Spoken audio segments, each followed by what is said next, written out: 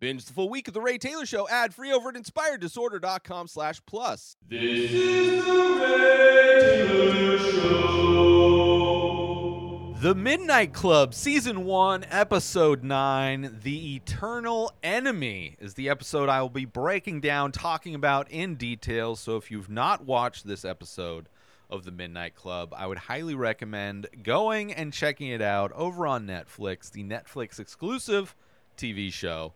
And if you've watched it or don't mind being spoiled, welcome. As I get into this, welcome. I hope you enjoy this episode. This episode has a story told by Spence, titled The Eternal Enemy, obviously, as each episode is titled after the story that is told within this episode. I will be talking about a story at the end of this podcast, and we'll be talking about what happens outside of the story in the first half of this podcast, as a way to kind of break it up and for it to, so I'm not jumping back and forth as much, to make it less confusing, as it were, as I break it down. So let's get into it. As we left off in the last episode, Ilonka finds out that somebody in the club is now no longer terminally ill.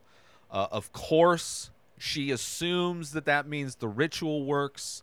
She also assumes that she is the one that is no longer ill, that she is the one that has been healed by this ritual that she is obsessed with. And it's kind of a bummer. It's kind of a bummer, the Ilonka character, because she's our main character of this movie. And I love her intelligence. I love her drive, her desire to find a cure. But this character that she is, these character traits that she has, especially after in the real world, going through and in many ways still dealing with a pandemic and seeing how many people in our society will ignore science and have faith in and believe in these magical cures that don't have any facts or proof behind them, but will believe in them because they are new and different, and it's a way to have hope and not have to struggle with the reality of the situation. And it's kind of a bummer to see that represented in our main character, Ilonka, where she has this confirmation bias, right? She assumes that Julia Jane was cured and not misdiagnosed. She assumes that she was cured because of this ritual. Again, still could have been a misdiagnosis, could also have been a number of things. There's no proof tying specifically the ritual to Julia Jane no longer having the same kind of cancer she has.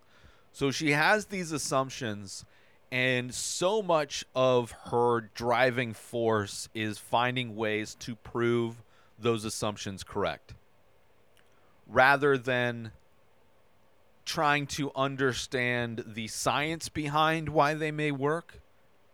She's completely ignoring science altogether, going completely on faith that it is the ritual, and the ritual specifically is what led to Julia Jane no longer having cancer, or no longer presenting signs of cancer. So it's kind of bumming. It's kind of frustrating. And we've seen her butt heads with Dr. Stanton in the past, Dr. Stanton kind of being that voice of reason when it came to Anya telling Ilonka that she should, instead of trying to do these foolish things and trying to fight what is inevitably going to happen, instead spending quality time with this person while you still have time.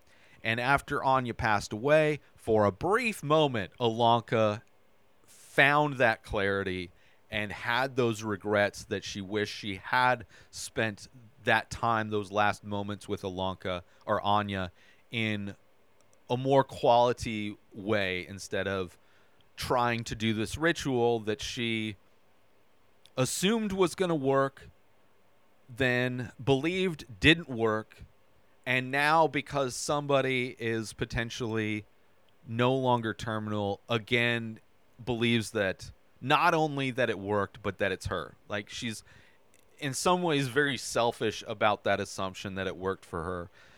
And it makes sense because the person she assumes the ritual worked for in the past had the same cancer as her. So, but the ritual wasn't, they're not doing the same. It's just, I don't know. There are some aspects to it that I don't buy, and it's just a bummer to watch our main character kind of going down this path. But anyway, we start this episode finding out who it is. We find out that it's Sandra, the Jesus freak, the only other person in the Midnight Club who has blind faith in a thing, right? We have Ilonka, who has blind faith in this ritual, and then we have Sandra, who has blind faith in another cult activity in Christianity. So she finds out that she's no longer terminal, that her body's healing, and it's explained to her that it's probably the fact that the last labs, the last whatever the tests that they did on her, the what is it called when you get cancer treatment? The radiation therapy. I'm forgetting what that stuff is called. It took a while for it to affect the cancer, as it were, and since then she's starting to heal. So she's the one going home. It's not Ilonka, and she doesn't know yet. But cut to, we have Kevin and Ilonka. Ilonka had just found Kevin in the basement. Ilonka had heard these wailing cries in the basement. She went down to check it out. She saw the old lady again, as she's been seeing, kind of pacing around in the basement in that little maze thing that's drawn on the floor. And she goes to confront the old lady, and as she turns the old lady around, it turns into Kevin, which is the second time that's happened. And we find out that Kevin has been having dreams. He's been dreaming mostly of the old man, where, Ilonka is mainly dreaming of the old lady, but he has definitely had dreams with the old lady in it, so they are sharing these visions. They are having similar visions. And we find out that Kevin not only is having visions, but ever since they discovered the basement, has been waking up in the middle of the night down in the basement, many times in the bed that's all crusty and nasty and disgusting. Right? So he's been waking up down there. Of course, as he has in every situation, something weird happens, blaming it on the meds, right? Another way in which these characters are just trying to prove their assumptions, right? In the way Kevin explaining these crazy events, that's just the meds, but then on the flip side, you have Ilonka just blaming it on the ritual and her magical abilities. So ever since they found it, he's been having the same thing. So Ilonka decides, we need to have a meeting. We need to get everybody together.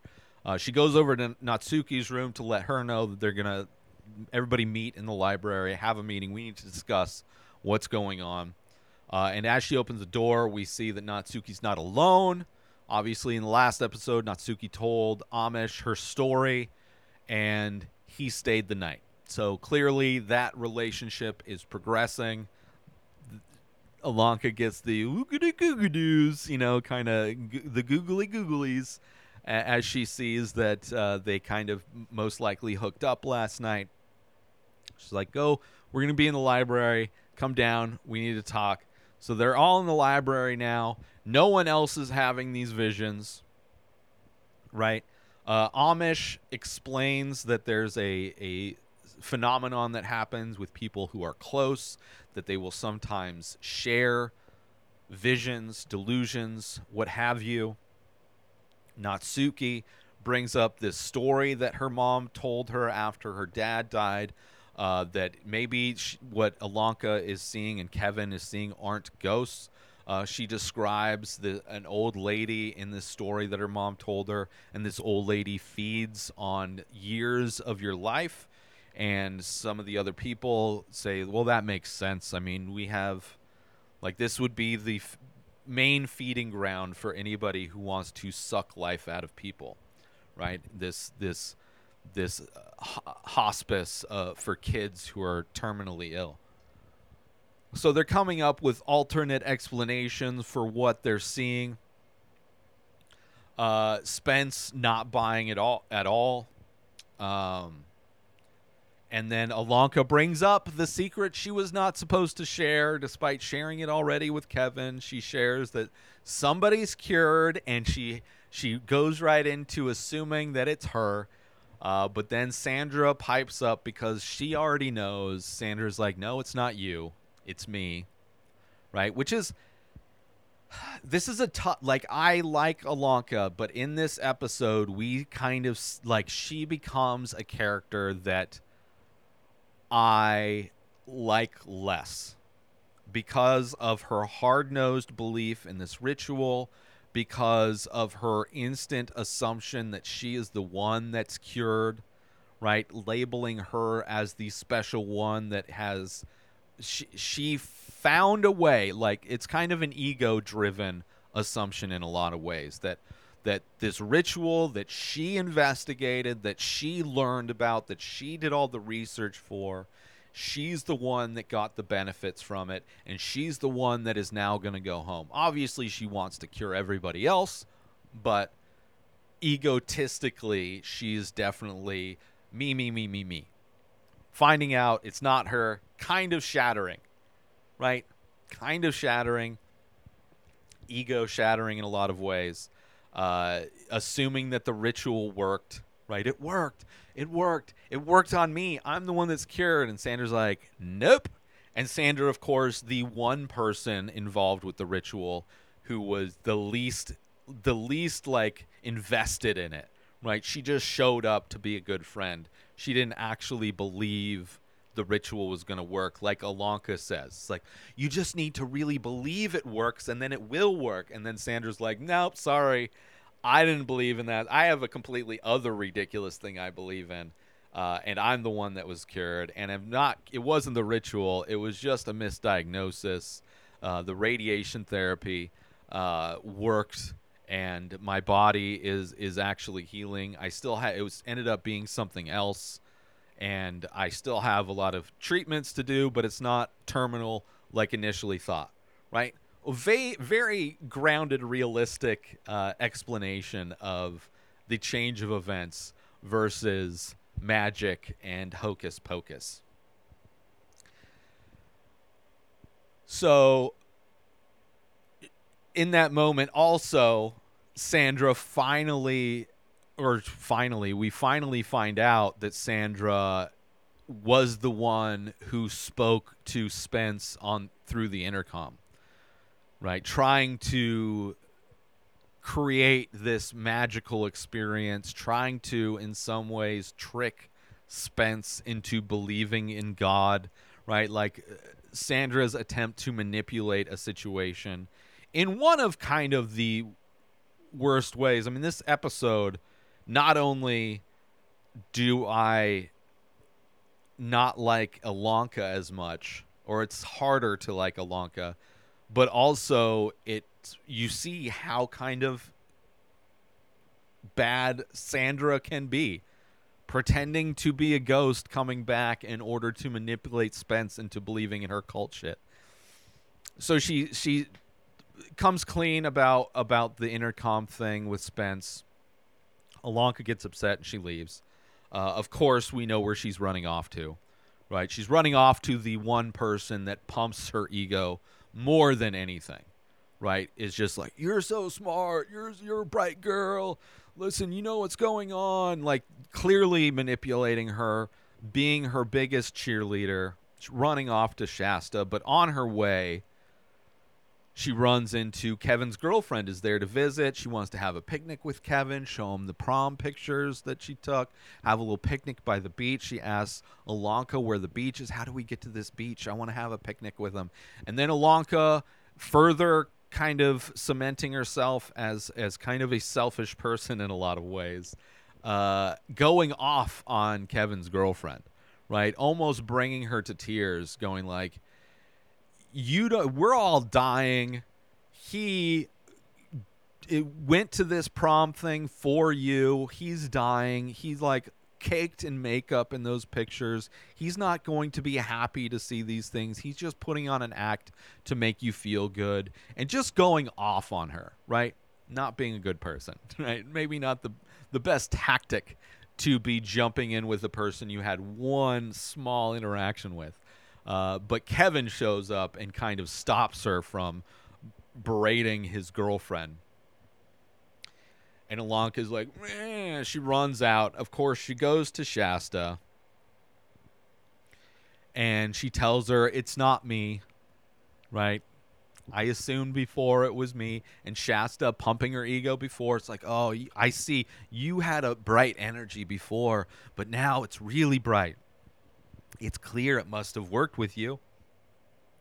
But she finds out, not me, and that she wants to stay. She's kind of running away, wanting to run away from Brightcliff because she's embarrassed. She's embarrassed. Her ego got destroyed. Her assumption that the ritual worked, it worked for her only, finding out that the one person involved with the ritual who wasn't even into it is the one that was healed, or at least no longer terminal. Like, it's just an ego destruction for her, and she wants to run away. She wants to stay, for a night or two, right? Which Shasta's already invited her to join her non-cult.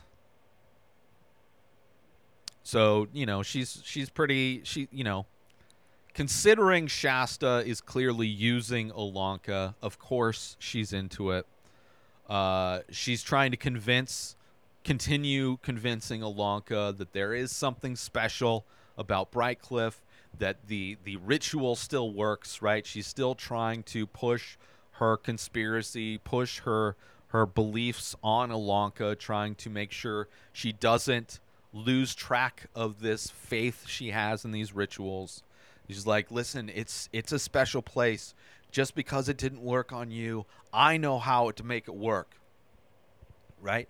Obviously, she knew. She helped her out already. She knows about Stanton. She knows clearly way more than she's letting on. Just little bits and pieces, kind of letting Ilonka know who she is, telling her it can work.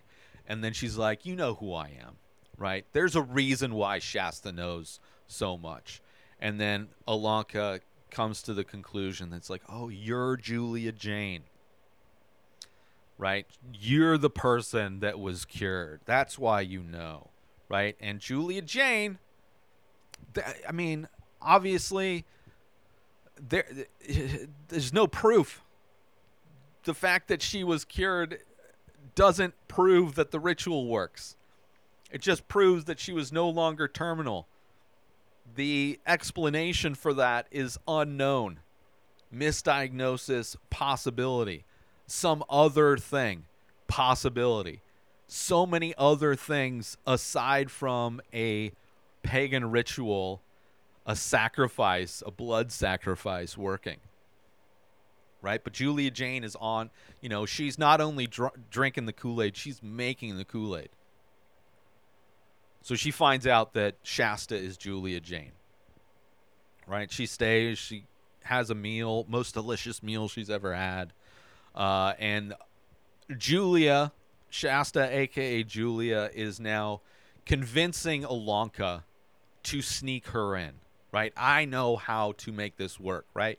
Because she already has this assumption and belief that Julia Jane was a success story.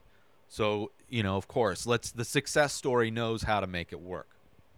So sneak her in, right? Again, colluding with her, right? She's like, oh, I've tried to get in there, but, Miss Stanton, Dr. Stanton, she doesn't want to share.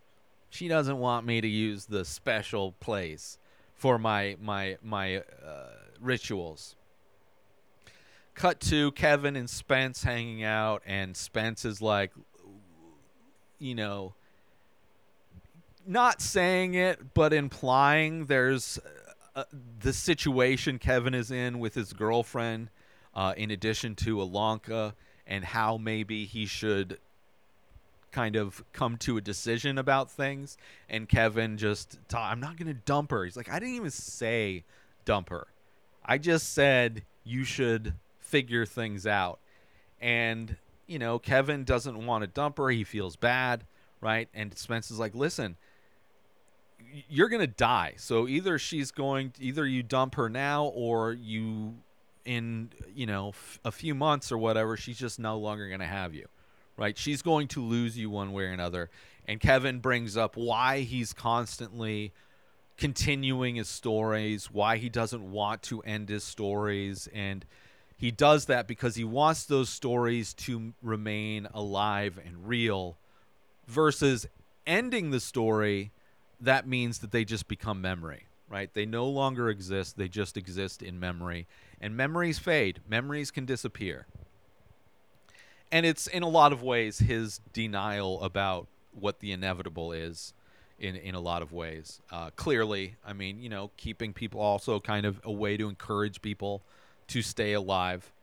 Let's take a little break from the show to promote. I figured out a way on my website to offer prints for every single painting. So if you go to a painting, you can buy the original painting, or you can buy a print for everything. Artwork that you don't want to spend $100 plus on, 9 by 12 inch ink painting on paper, $100 for the original one-of-a-kind piece of artwork. Paintings range in price depending on their size. The 8 by 10 print, $20. Available in the store at inspireddisorder.com. And now let's get back to the show.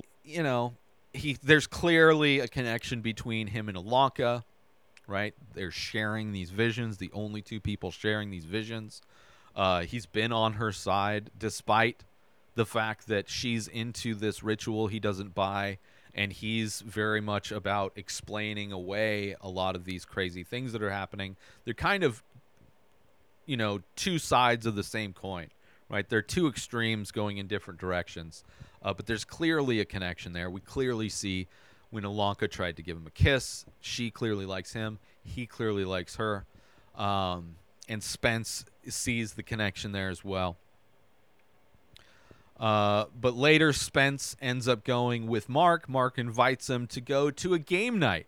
Spence, in the last episode, after confronting his mom, mentioned to Mark that, it's like, I'm going to go fantasize that I'm going to hang out with my community and go to a party and we're all dancing and all that stuff. So Mark taking that idea, bringing Spence to his community, to the gay community, as it were, the LGBTQ community of people, of friends that Mark has, brings them to a game night where they're playing games, they're drinking alcohol, and they're preparing for a rally, an AIDS rally that they have coming up.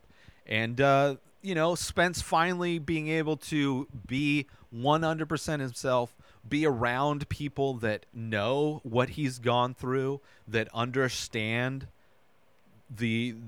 what it's like to be different in the world, and to be okay with it, and to just be yourself, and to just, like, all of that baggage stripped away, all of the need to pretend to be something you're not stripped away, and he can just be who he is effortlessly, and these people effortlessly accept him, right? To be accepted and loved without any conditions, unconditionally, something that he's never really had, aside from a lot of the people at Brightcliff.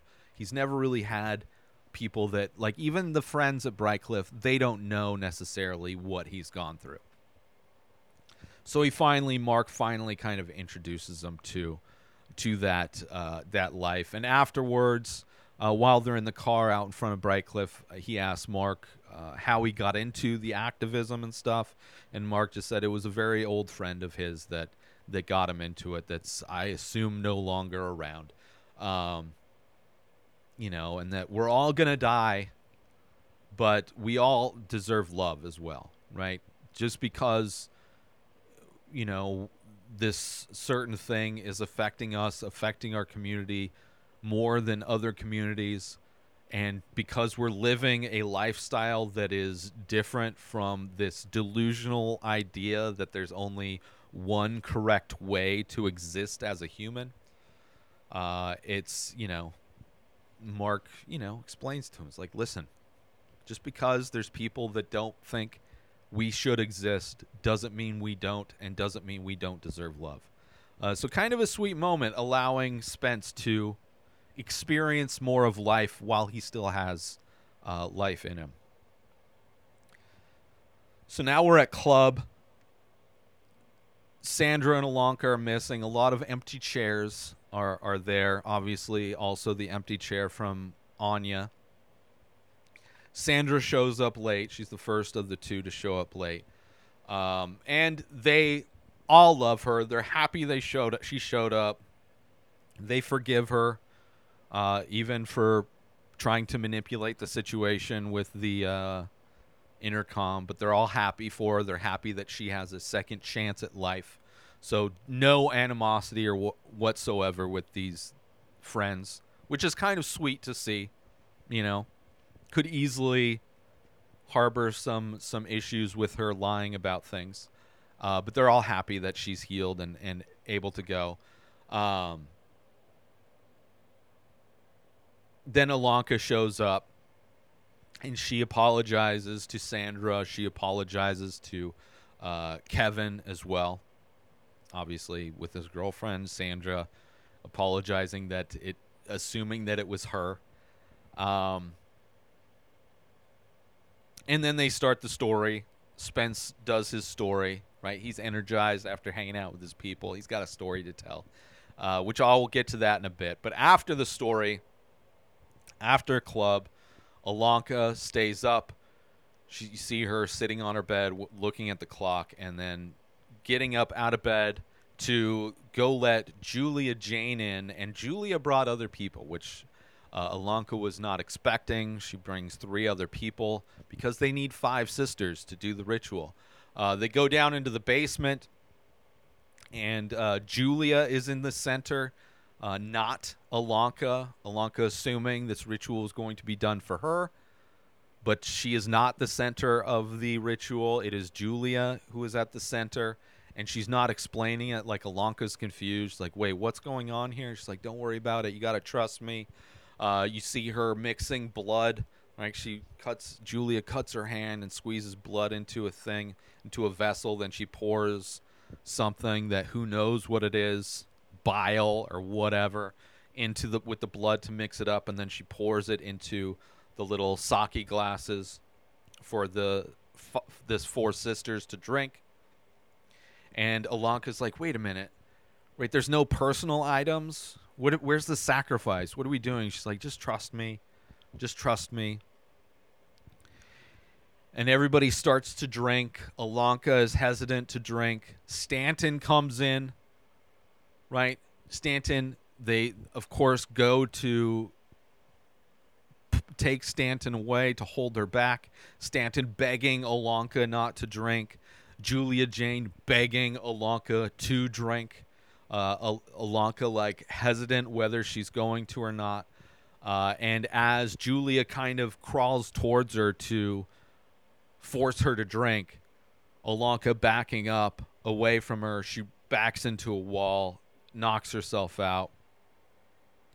And that's how the episode ends, right? Julia Jane taking advantage to get into Brightcliff again.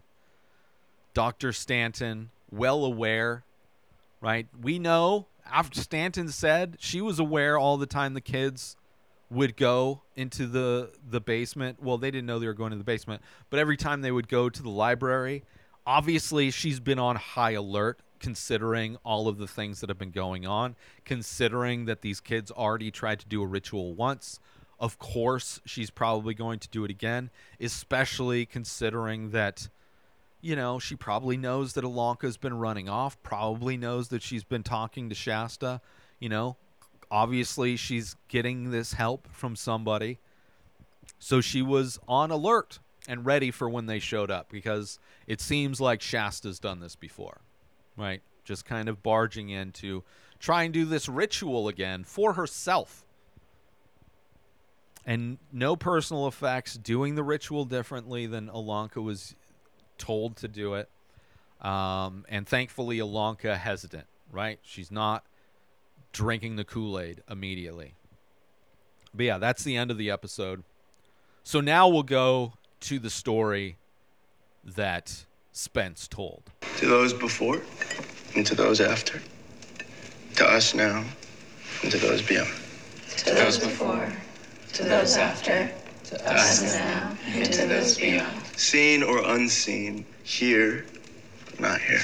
Seen or unseen, here but not here.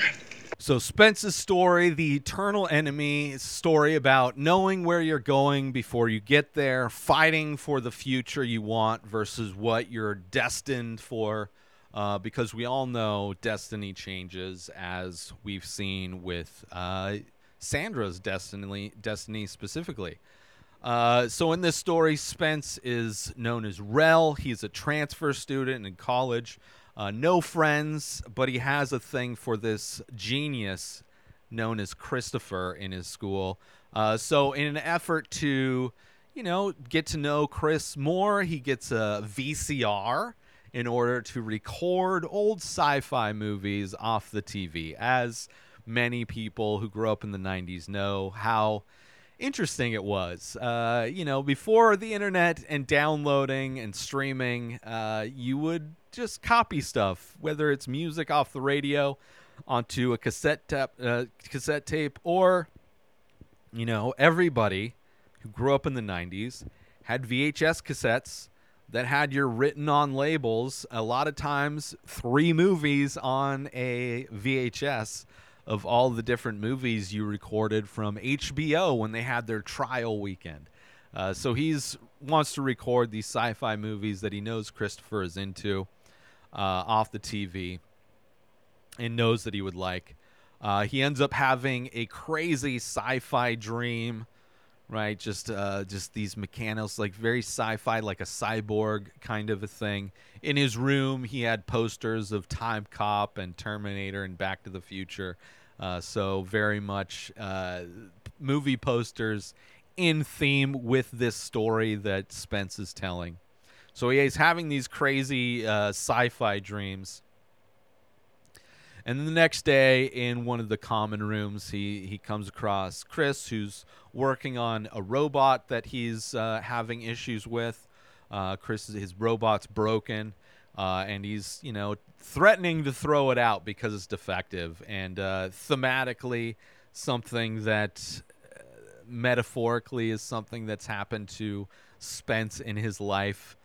People in his life considering him to be defective and kind of effortlessly throwing him out, whether it's the community of people that he knew in the church or his family specifically, his mom specifically.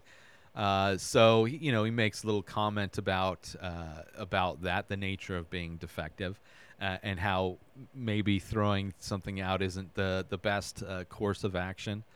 But he invites him to come over because he got a VCR. He's tired of using the one that's in the common room. It's always broken. But he got it to record movies, and he recorded The Terminator.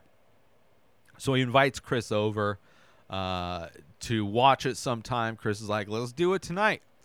So he comes over.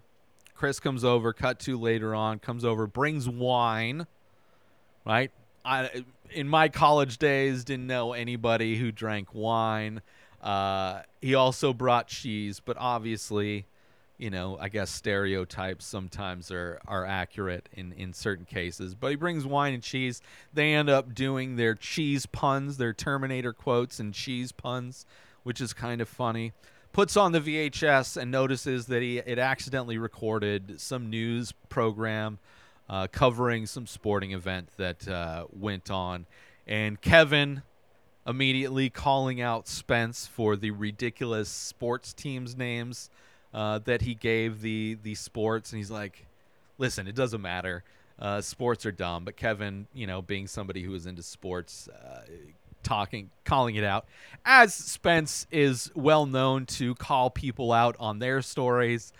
Kevin having no problem calling him out on his for the team names.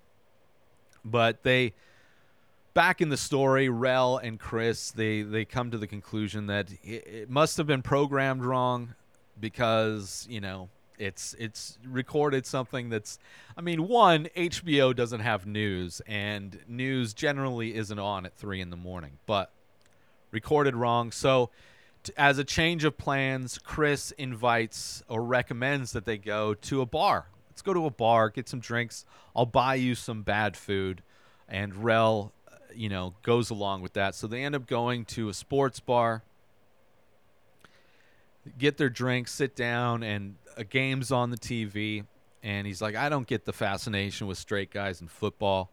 And Chris is like, well, I like football, and I'm definitely not straight. So clearly telling Rel that's like, okay, we're like understanding where they both stand without just blatantly talking about their sexual preferences, but clearly knowing that they're on the same team, as it were.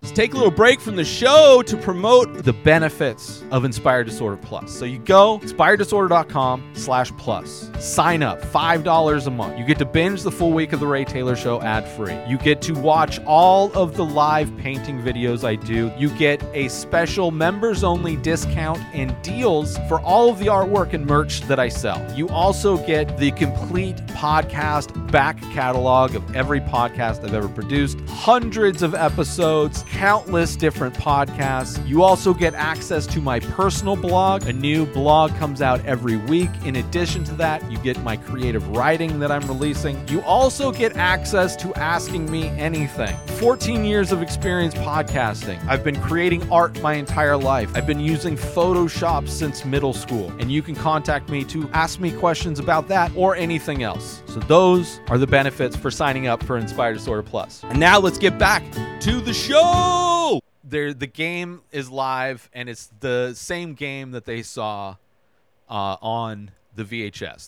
The results of they saw, and Rel keeps saying, "No, this isn't live." And the guy at the bar is like, "No, dude, this is a live game, okay?" And they bet. Rel bets him. It's like, "Oh, this is the game where that guy catches for a touchdown." He's like, "That guy's never caught a touchdown," so he bets him. And of course, the events of the game prove Rel right, and he wins the bet, which is hilarious. Just to step out of this a little bit, I used to be a huge fan of MMA, watching UFC fights.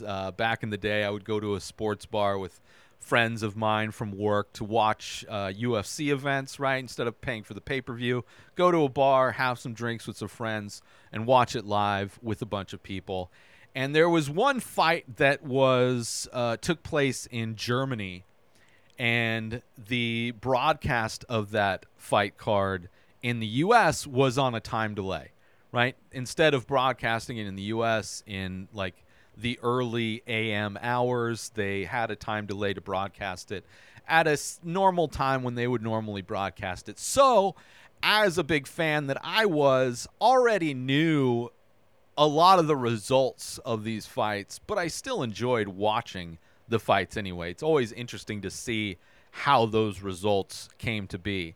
And there was one fight where this guy sitting next to me at the neighboring table, this dude is covered in tattoos, like literally had like black rimmed glasses tattooed on his face, his whole head covered in tattoos, right? But also kind of a scrawny guy talking so much shit about a fighter that I knew won. And I threw in like, I don't know, man. I think he might win it. I think he's got a good shot. And this dude decides to bet me I know what's going to happen. Like, we bet pitchers. Loser buys a pitcher of beer. So I was like, sure. Or just buys beer, whatever. So I'm like, sure, it's not a big thing. I'm hoping that nobody else realizes that this bet is going on and that this is a fight that had already taken place earlier in the day. But of course, good fight. I think it went to a decision. The guy that I already knew won, so I got a free beer. And the dude was cool with it. But it was like a situation where it was like easy to see who the posers were. Right? If you're really a big fan, then you know that this fight has already taken place. You know this fight's taking place in Germany. You know that it's a time delay and that you're watching a replay. But in this story that Spence is telling, he has a magical VCR that is recording the future, which is what they find out after they win this bet, after Rel and Christopher win this bet. So they figure it out that it's recording the future, and they decide to do it again. And they use that to start hustling. They go back to the bar, and they make a bet with that same guy at the bar who's no problem, this homophobic guy, meathead guy that's like, yeah, a couple of gay dudes want to come in and bet me. They don't even like football. Of course I'm gonna win these bets because I'm way more educated. But, of course, these guys is kind of cheating. They already know the events that are going to happen. So they do this for a while. They hustle for a while. They get like close to $1,000. And then one morning they wake up and they see that the news that they recorded, one of the students in their school died. And they decide, obviously, they're going to try and stop it. As they go to where it is, Rel sees this air conditioner that's about to fall onto somebody's head. He sees it shaking in the window, and he's running, and just in time pushes the person out of the way, played by Sandra. Pushes her out of the way, saving her life. Chris shows up shortly after, scared because, of course, Rel, in a lot of ways, put himself in danger. The air conditioning could have clearly landed on him instead. Chris also notices a guy in the crowd wearing a hood, creepy guy wearing a hood. Later, when they watch the news broadcast where Rel was in real time, they watched the news broadcast where Rel was interviewed after saving this girl's life. Chris sees that hooded guy in the news broadcast. It's like, oh, that's the guy. That's that creepy guy. So it's at this point they realize, okay, we should stop doing this, right? You almost could have died. Like, I'm going to go. Chris has plans to go stay at his mom's, visit his mom, who's only 40 minutes away via cab ride. So really not that far away. Like they kind of talk about it, he's asking, like, it sounds like he's almost going out of town. Right, at least out of town. It's more like cross town or going out of the state. I'm going to visit my mom. No, you should keep your plans. Like, I'm only going 40 minutes. It's crazy. But yeah, he decides, like, Chris is like, just wait don't record while I'm away. Right? Just take a break from it. And Rel agrees. But it's at that moment you have from the peanut gallery at club, Amish is like, oh, that dude in the hood, that's Death. It's Death. And Kevin pipes up. It's like, no, the dude in the hood, that's the NFL commissioner because of the names that have been used. He's offended by the names that have been used for these teams, and he's very angry about that. Obviously, neither of those are right. Cut back to the story where Rel, alone, you're alone, there's nobody to lie to, and he decides to record. The temptation is too strong, and there's nobody there to lie to about it. And, he can do it and not say anything. Next morning, he wakes up, and the news broadcast is of Chris, who was murdered. So, of course, Rel needs to stop that. Tries to call Chris's mom. But as soon as the phone picks up, there's this like crazy sound that zaps his ear, Rel's ear. And even that night before, I should say, when he decides to record it, has another crazy dream where Rel is the cyborg and there's like these lasers shooting into his eyes. And he wakes up. Chris is murdered, tries to call, zaps his ear. So he decides to just go. It's only a 40-minute cab ride. They've been hustling, got close to $1,000 in hustling and sports betting money. So got plenty of money to pay for a 40-minute cab drive. So he goes. And shows up, gets there, knocks on the door. Chris opens the door. He's like, we got to get out. Tells Chris, we got to get out of here, right? Something's going to happen. And at that moment, this like metal ball, like what you would expect like a grenade in a sci-fi film, comes smashing through the window, landing on the floor, and this gas starts pouring out of it.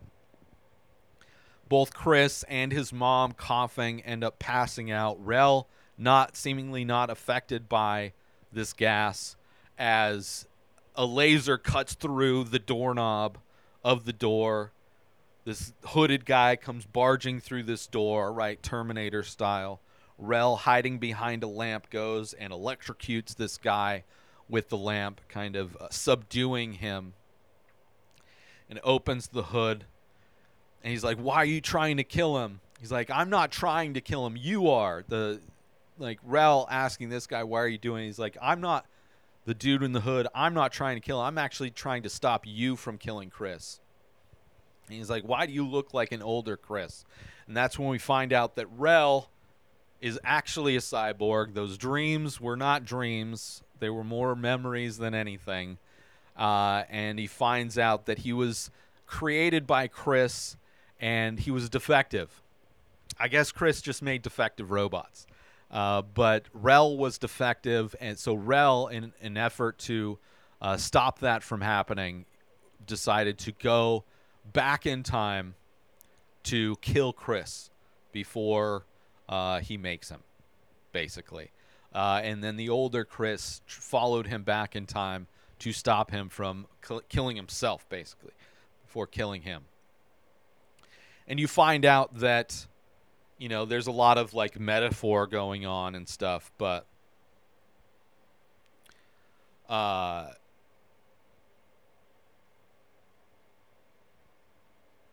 so he was old Chris, who finds out, right, gets bashed in the head. They find out that the old Chris is also a cyborg. He was the first cyborg, right? And as he was dying, he slowly replaced part by part until he became a new being, basically. And then in an effort to create the person that he loved from his past, create Rel.